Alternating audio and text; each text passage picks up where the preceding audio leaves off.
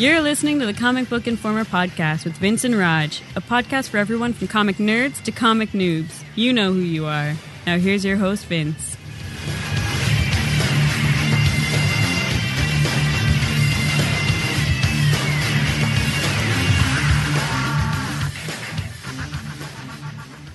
Hello, everybody, and welcome to issue 178 of Comic Book Informer podcast, coming to you on July 29th. This is Vince, and how you doing this week, Raj? It's so freaking good. It's unbelievable. Beyond surviving. I'm doing just... If I was any better, I'd be passed out in a strip club. I honestly don't know how to respond to that. I'll have something better next week. But that's okay, because I'm very happy this week as well. Last weekend we had Comic-Con, and with all the hype going in surrounding a lot of the movie projects, you know, Batman, Superman, Avengers, what have you, the biggest buzz coming out of the convention was the new Mad Max.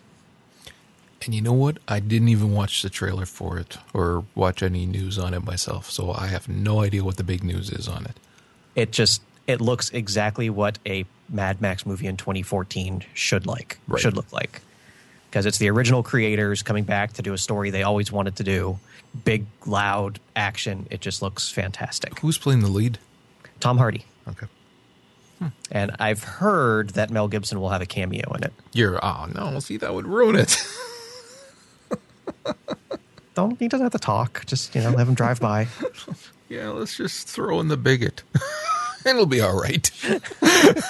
We'll just give him a small role. He doesn't have to talk. Just look mean at the black people who are, are on set, or the Jewish people, or whoever he's out for that week. Maybe he will drive off a cliff in a fiery ball, and everybody will be okay. Sorry, it's just people were making a big deal about it, and then I don't know who, but somebody. Oh, it was Joel McHale, I think. Posted a picture of Gibson coming out of a gym after working out, and I was thinking, do people still care about him? Did he not prove he's enough of an asshole that we can move on? Apparently not. Apparently not, yeah. All right, well, into other actual comic-related news, we're going to start off, as usual, with our Eisner Award winners for this year. We're going to start off with our best single issue. Honestly, this wasn't even a competition. It had to go to Hawkeye, right? Actually, I'm pulling it up right now. I remember looking at it. Well, see, actually, you know what I was thinking when I was looking at this initially is that I didn't agree with all the nominations. Because, I mean... Well, we never do. No, this is true, but I mean, we'd read other single issues that I certainly would have liked to have seen at least nominated, if not win. Because as awesome as that was... Again, there's other ones that I would put higher up on a pedestal. But the Eisners really, and I mean, yes, Hawkeye is a fantastic series, but they really like Hawkeye, same as they really like Saga. And I think that they block out other comics that are just as good, if not better in some cases. It's kind of the general thing with any award show, be it Oscars, Emmys, what have you. Once you're in there, it's kind of hard to not be nominated year after year. Yeah. And it's just the way it works. But yeah, I'm perfectly okay with Pizza Dog issue winning Best Single Issue, because that was fantastic. Mm-hmm. Best Continuing Series, as you said, went to Saga over East of West, Hawkeye, Nowhere Men, and Sex Criminals. I'm still loving Saga, so I'm not going to complain about that one. I still enjoy it, but again, I certainly wouldn't peg it as the best continuing out of everything that's out right now. Best Limited Series went to The Wake by Scott Snyder, beat out The Black Beetle, Colder, Trillium, and sadly 47 Ronin. But The Wake is really freaking good, too. I preferred 47 Ronin. Well, of course we did, because we're us. Yeah, I mean, that again, it shows that this is... It's based on how the people who are voting feel about them all. It's not objectively looking at what necessarily is best, because you can't. It's an art form, so that's... But I disagree. 47 Ronin should have won. As an aside, did you hear about the Usagi Yojimbo tribute comic that's coming out? Yeah, a little bit, but I didn't read into it entirely. Yeah, because Stan Sakai's wife is very sick, and they're struggling with medical bills. So Dark Horse is publishing an Usagi Yojimbo special, and they had to beat people off with a stick because so many people wanted to jump into it. There are, I think, 250 writers and artists contributing to that. And all proceeds are going to Stan Sakai's wife's medical funds. It's moments like that that restores your faith from all the idiots that we mention throughout the year. This is like, there's still some good in this industry that can do good things. Absolutely.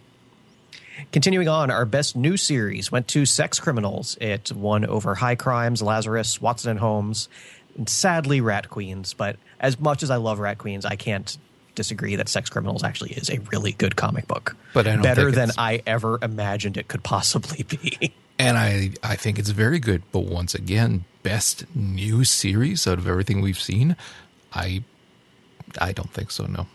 Personally, I don't. And again, it's good. I'm sure Rat Queen's got plenty of votes. And the thing is as much as I love Rat Queens, I wouldn't give that the best new series either.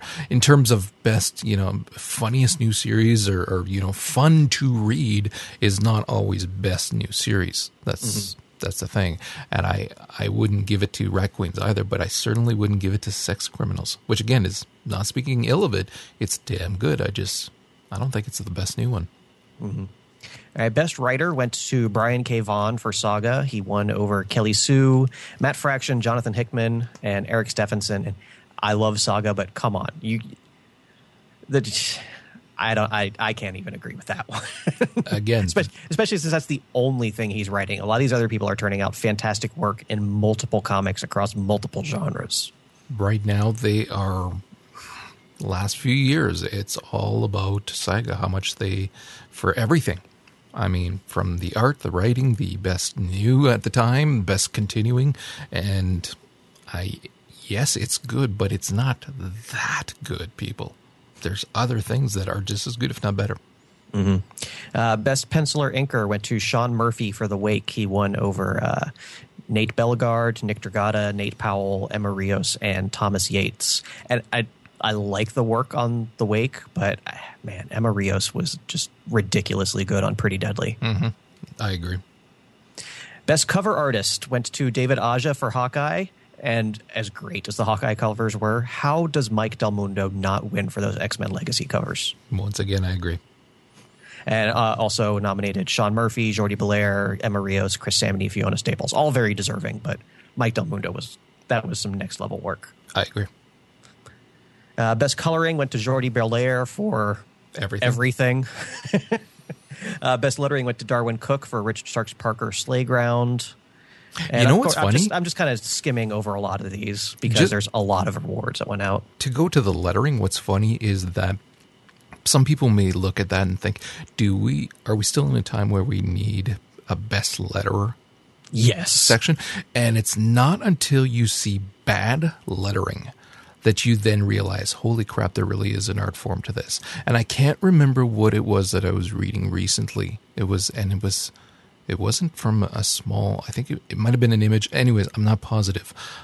But the lettering was so horrific that it takes you out of the story because you're noticing it and you're like, what the hell is going on here? And it wasn't like that quirky on purpose meant to be off kilter because of who's talking or whatever. It was just bad. So that's why as I'm reading these now, I was reading them earlier, I was going, yeah, we still very much need this category. Mm-hmm. And I said, there's a number of other awards. You can find the full link on the website in the show notes. But that's just a general overview. But I mean, I like a lot of the comics that won. So I'm in a weird place where did the ones I want to win? Not necessarily, but I do enjoy a lot of the winners, so I'm still happy. That's something I like and something I consider as good. Other people do as well. Next year, somebody has to nominate us for best comic book related journalism stuff. Slap us in there. Just right. For shits and giggles. Just, that'd be awesome. If Comics Alliance can't get nominated anymore, what chance do we have? All right. Well, the way we're handling the news this year is we're not just diving through everything that I told Roger just pick a couple things that most interested him. I would do as well. And we would just cover kind of the high points because yeah, sometimes it's kind of a slog to get through a lot of these panels. So I figured It really if we is. just stick to what we're really into, it should be for a much more interesting show. The problem, too, is that as you're reading about it, it's different than actually being there, too. And even then, when you're there, I mean, a lot of the news that you'll pick up on is the buzz as you're talking to people or whatever, not necessarily just the panels. Because a lot of the times, these panels, their answers are, so bloody vague that you're not getting that much information. So, No, absolutely true.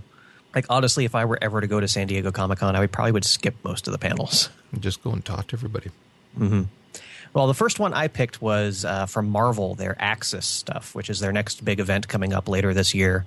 Avengers and X-Men teaming up against a super team of their greatest villains. And the panel, it wasn't so much an Axis thing as it was just the Rick Remender special. Yeah. Because it started off him talking about, of course, Captain America and bringing Falcon in as the new Captain America. And the thing I really liked about reading this is how much he's grasping just how different the characters are. He's actually really excited to write a Captain America that's not as stoic as Steve Rogers. Sam is a little more fluid. He's a little more fun-loving. And interestingly, he's also more community-oriented. Whereas Steve always had that set of ideals, Sam might do the things that's better for the people, even if it would be against what Steve would consider the best thing. So it's that difference between the two characters and the way it's going to be written that has me interested to see what Remender's going to do with that. I agree. And then moving into Axis itself, it's basically branching out of what Remender's writing in both Captain America and Uncanny Avengers. And we've been seeing that a lot. We saw that with Infinity.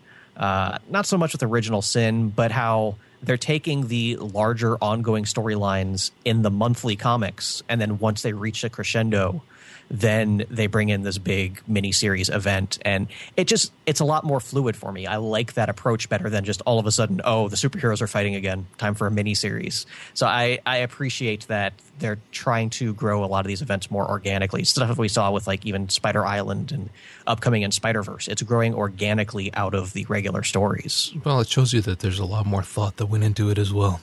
We really don't know that much about the Axis event itself. One of the interesting things I saw, like kind of the behind the scenes, is that they had originally planned for one of the 6 main villains to be the Green Goblin.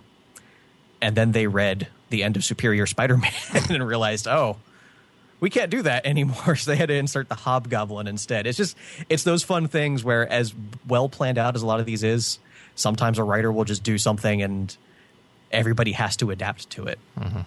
The things that I'm really looking forward to with Axis itself is that they're saying Magneto as well as the Loki comic, but I'm not reading the Loki comic. But Magneto is going to have a huge role in it, kind of caught in between, and that this is finally going to be his confrontation with the Red Skull, which, first of all, you have the fact that Magneto's Magneto and Red Skull is a Nazi. But aside from that, all the stuff that we've seen Red Skull doing with Charles Xavier's brain. So as a reader and someone who's really loving the Magneto comic, I absolutely can't wait for that to come up. Yeah.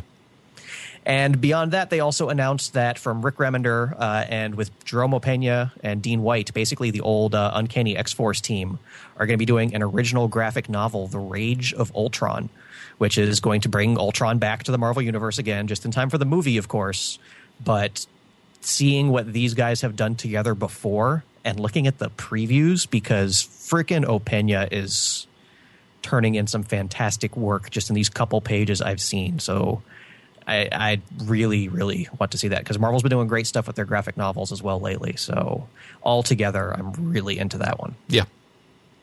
Did you see those previews? No, I didn't, but I did read a little bit man. about it, and it's one of those, again, bringing something back, but looking at who's tackling it, and I thought about one of the quotes that we'll talk about when I tackle one of mine, where it's not always about, whether somebody's going to come back for the dead. It's the story. So yeah, I'm looking forward to it. And again, the graphic novels, like you mentioned, we need a lot more of those, because those are amazing what they're doing with those. Absolutely. All right, so why don't you go ahead and take one then? Well, we might as well do that one then. Sewell was talking about the Death of Wolverine and the Weapon X program thing and what they're going to be doing with that. And that was one of the quotes there, because everybody was saying to him, well, we know that he's just gonna come back, and of course they're not, saying that he will, because it's the same as Dan Slott when he was saying Peter's gone. So no, he's dead. But what he was saying was that it's about what the story is. It's not about what he was saying. It's not the relevancy of Logan staying dead. It's the story that matters. So he wants to craft a really good story around the death of Logan. So when you read that and knowing that they grasp that concept and that they know that this could be retconned at any point, probably before the miniseries are done, it's still... they're going in with the right attitude that it's the story that matters. So I wasn't as interested initially because, again, it was just like he just came out of hell. He was dead in hell. So really another dead story. And I haven't been digging the whole losing the healing factor as much as I'm guessing everybody else is. I don't know. I haven't been as interested in it myself. But hearing them talk more about how the two miniseries are going to interact, the Death of Wolverine, the Logan Legacy, and then the Death of Wolverine, the Weapon X program, and how they're going to be spotlighting different test subjects, essentially, for the Weapon X thing, and how they're going to play around with that. And there was the hint that a ongoing may be the end result once these miniseries are done. I'm interested. It's going to be cool to see what they do with it. Yeah, I'm all for them shining a spotlight onto those dark corners of the Weapon X project. Yeah, because they've been kind of hinting at different things too. They were saying, like, with the Weapon X actually being Weapon 10, with Cap being the first one that was genetically engineered, and then Wolverine being the 10th. So playing around with that idea a little bit more and seeing what comes of that. Yeah, I think you could really have a lot of fun with that. And then just some of the tie-ins. I think it's great that we have a Nightcrawler ongoing series at the time Wolverine dies. Yeah. Because that Wolverine issue when Nightcrawler died was fantastic. So I'm hoping they kind of invert that. And then I think it was on this panel where they were talking about there's going to be a one-shot miniseries, I don't know, with Deadpool and Captain America kind of eulogizing Logan.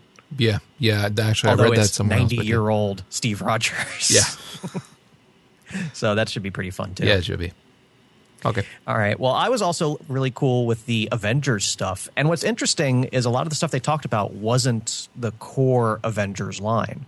It was a lot of the side stories. Most notably that Mighty Avengers is getting relaunched with a new #1 now as Captain America and the Mighty Avengers, which makes perfect sense because Falcon's already on that team.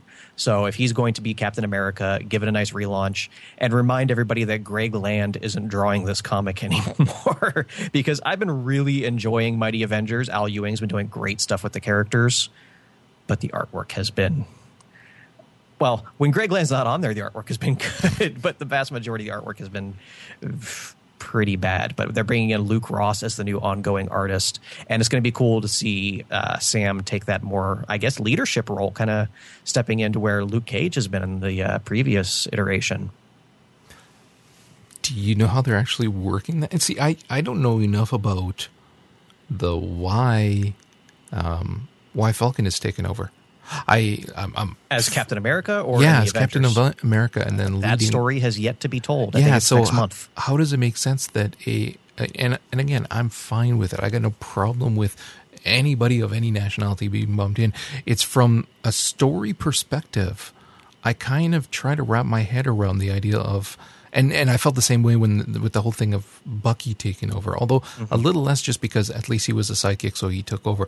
So the idea of somebody who's already a hero shifting and being another hero for a while, and then by virtue of that, suddenly assuming a more commanding role than what they had before. It's still the same person, they're just calling themselves differently. So from that story perspective, it kind of makes me scratch my head a little bit.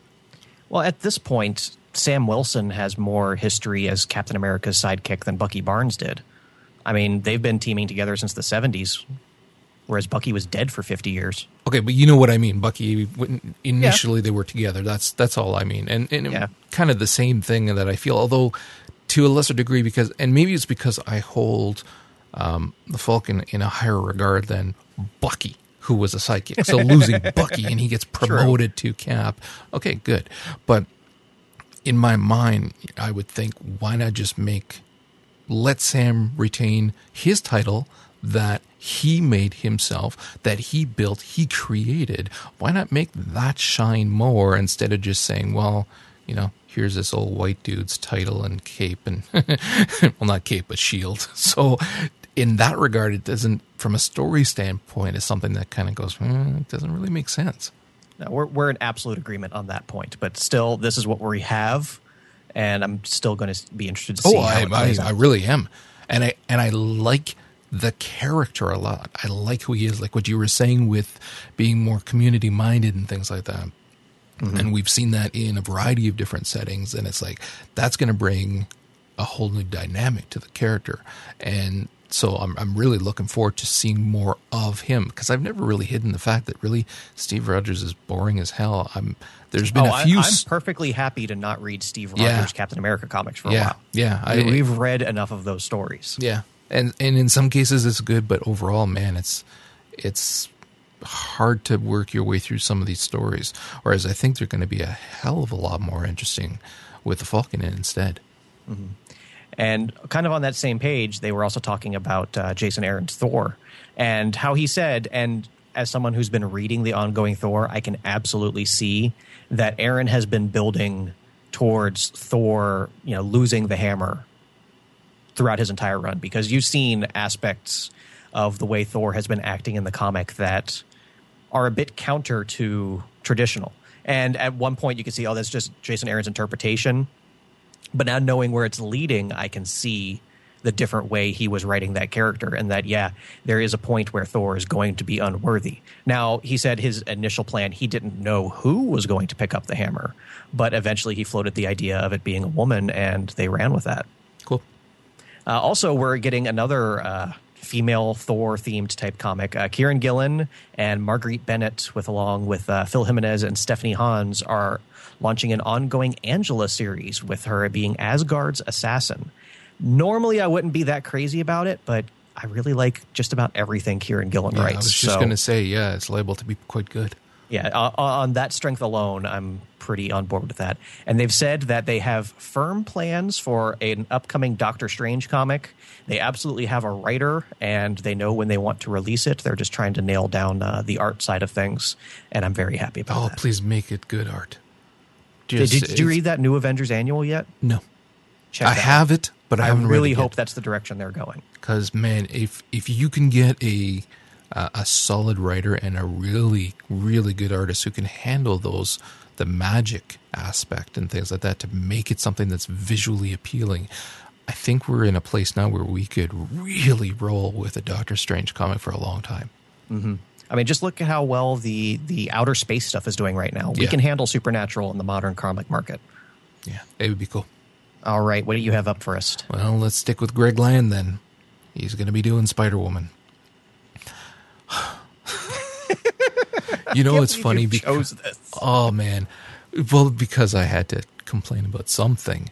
I mean, I've mentioned it before, and I believe you have as well, how we would love to see an ongoing Spider-Woman comic book. Would love to. Jessica's got such an amazing backstory, and it'd be great to see her because of like all the cameos we're seeing with her in Avengers and different stuff right now, and like her interactions with Peter are among the best you can get.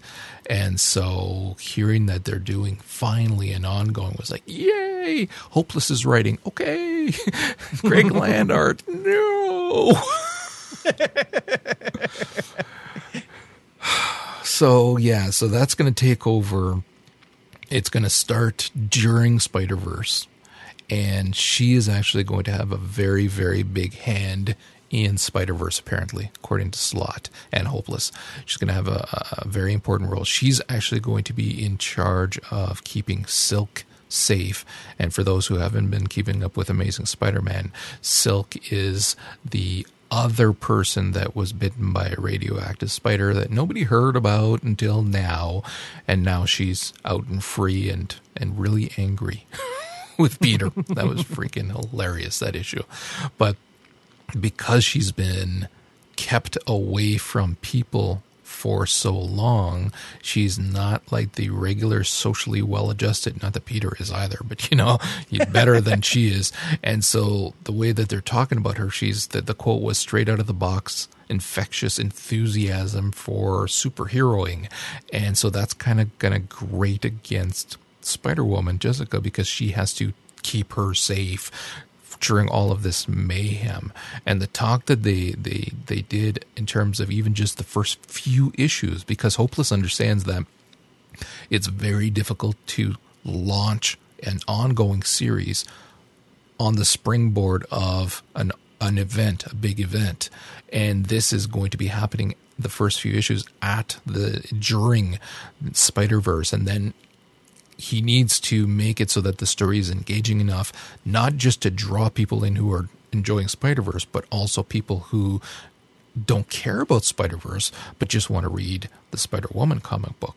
So it has to stand on its own. And reading what he has planned for the first few issues about the traveling through alternate dimensions with Silk, and then going behind enemy lines kind of spy stuff for the second, it really, really sounds like awesome. If it wasn't for Land, if it wasn't for Greg Land, this would be at the top of my list of holy crap, I cannot wait for this series. Did he mention the part of the story where she gets both of her legs blown off? No. What? Are you looking at that cover? No, I'm not actually. Click on the link and look at that cover real quick. Okay, hold on. You sent me a link? The link in the show notes. Oh, the one that I put there. Yeah. You're assuming that I paid attention here when I put show notes up.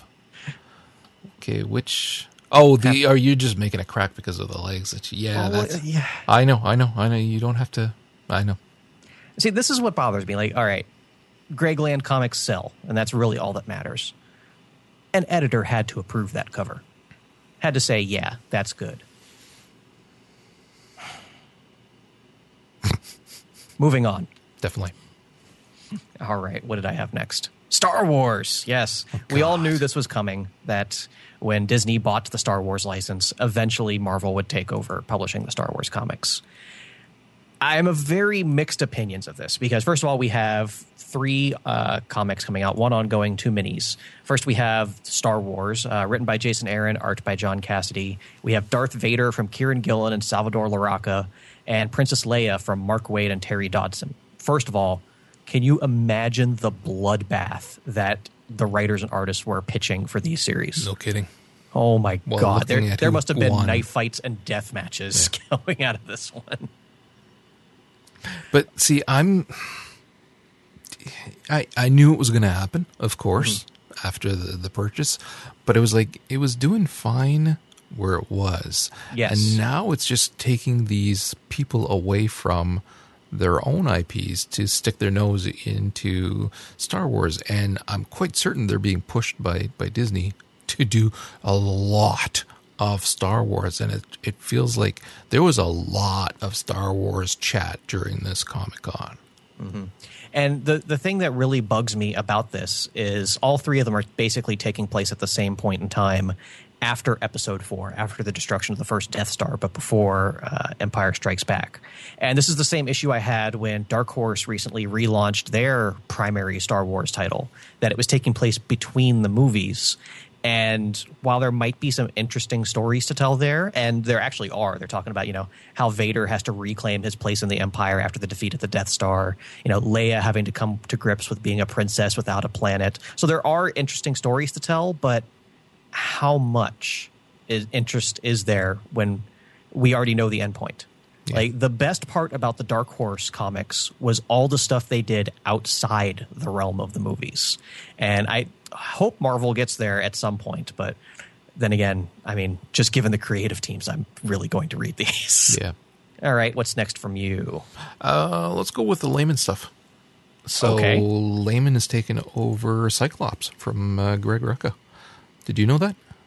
I didn't know he was taking over, but I always assumed Rucka was only going to be part-time on that one. Really? He doesn't do mainstream Long comics times, anymore. yeah. So I knew as soon as he signed on, he was going to write some really good issues and then go away pretty quick. Yeah. So, Just like Warren Ellis. well, Layman's editors from when he was doing Batman at DC moved to Marvel. And so when they started on this, he was hoping they'd call him. He said, and they did. So he's going to be taking over from this.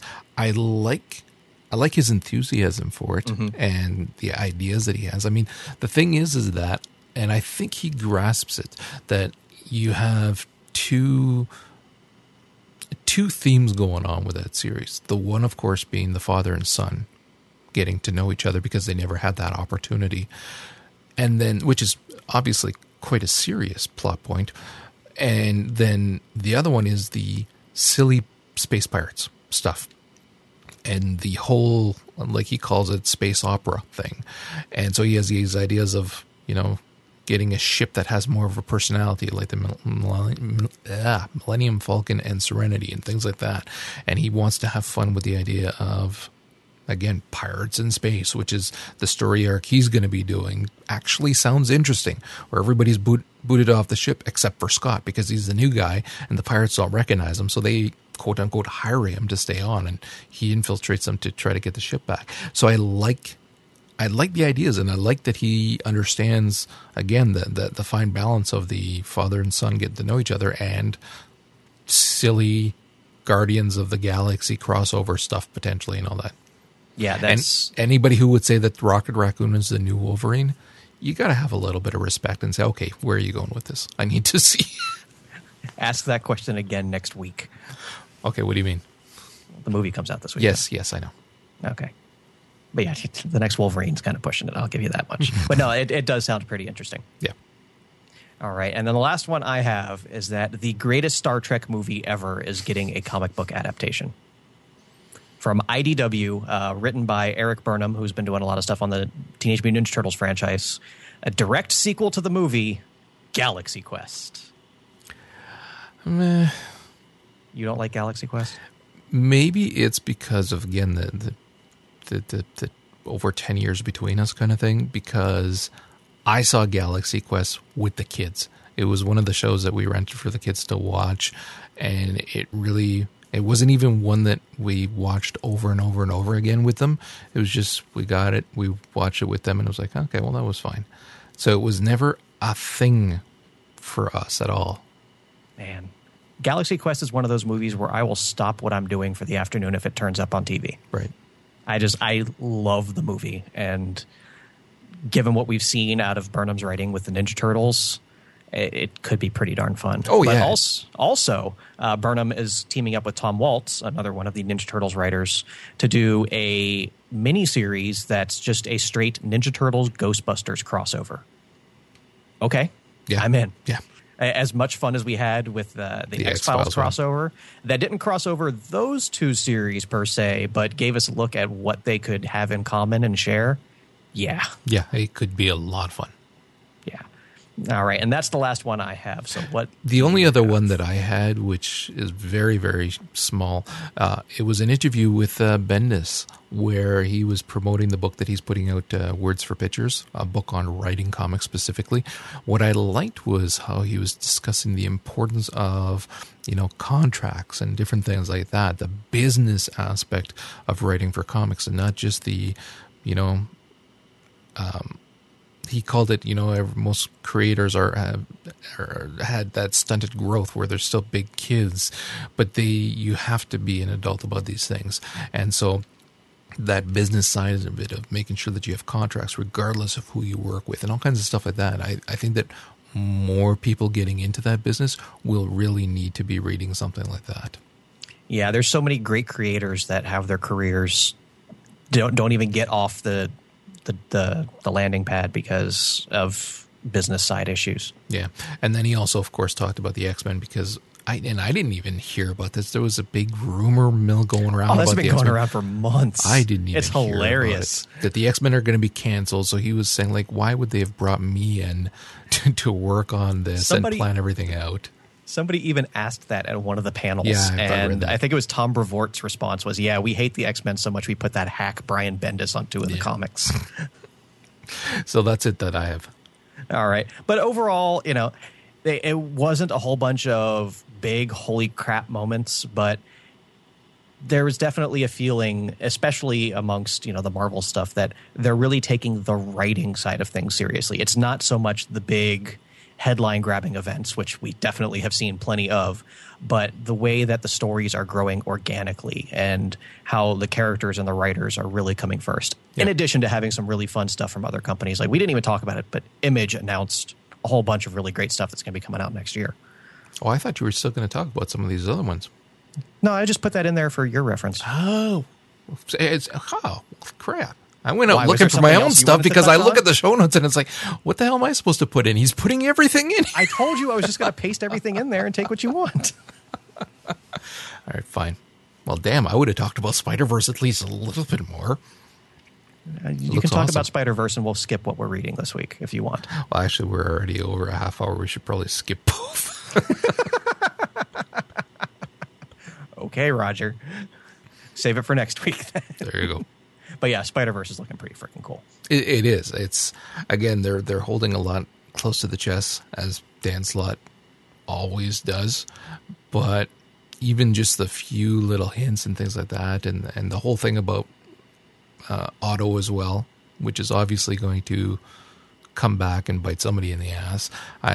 Everything I'm hearing has got me fairly excited about this event. I mean, the other events, of course, you're always looking forward to the Spider-Man ones, and this one though, there's something about it. It's like I really cannot wait to devour every single thing about this, every tie-in, everything. I know they're not all going to be good, but damn, it just sounds so freaking awesome. Dan Slott said it best, and I don't think it was at Comic-Con, just at some point when he was doing the press for this. Every version of Spider-Man in here is somebody's favorite version of Spider-Man, and he's taking that seriously. Yeah, this is going to be awesome.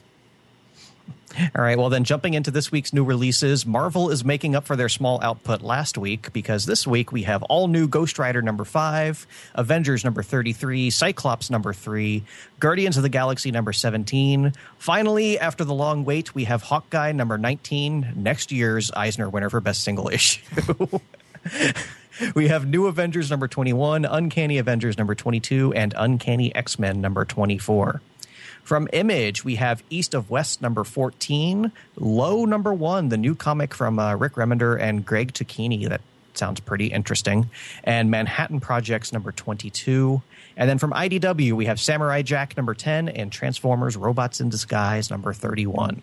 So that's going to wrap us up. That's going to wrap it up for us here on our San Diego Comic-Con edition of Comic Book Informer. You can find links to everything we talked about today in the show notes at comicbookinformer.com. And as always, you can reach us on Twitter at CBInformer. So until next week, thanks for listening.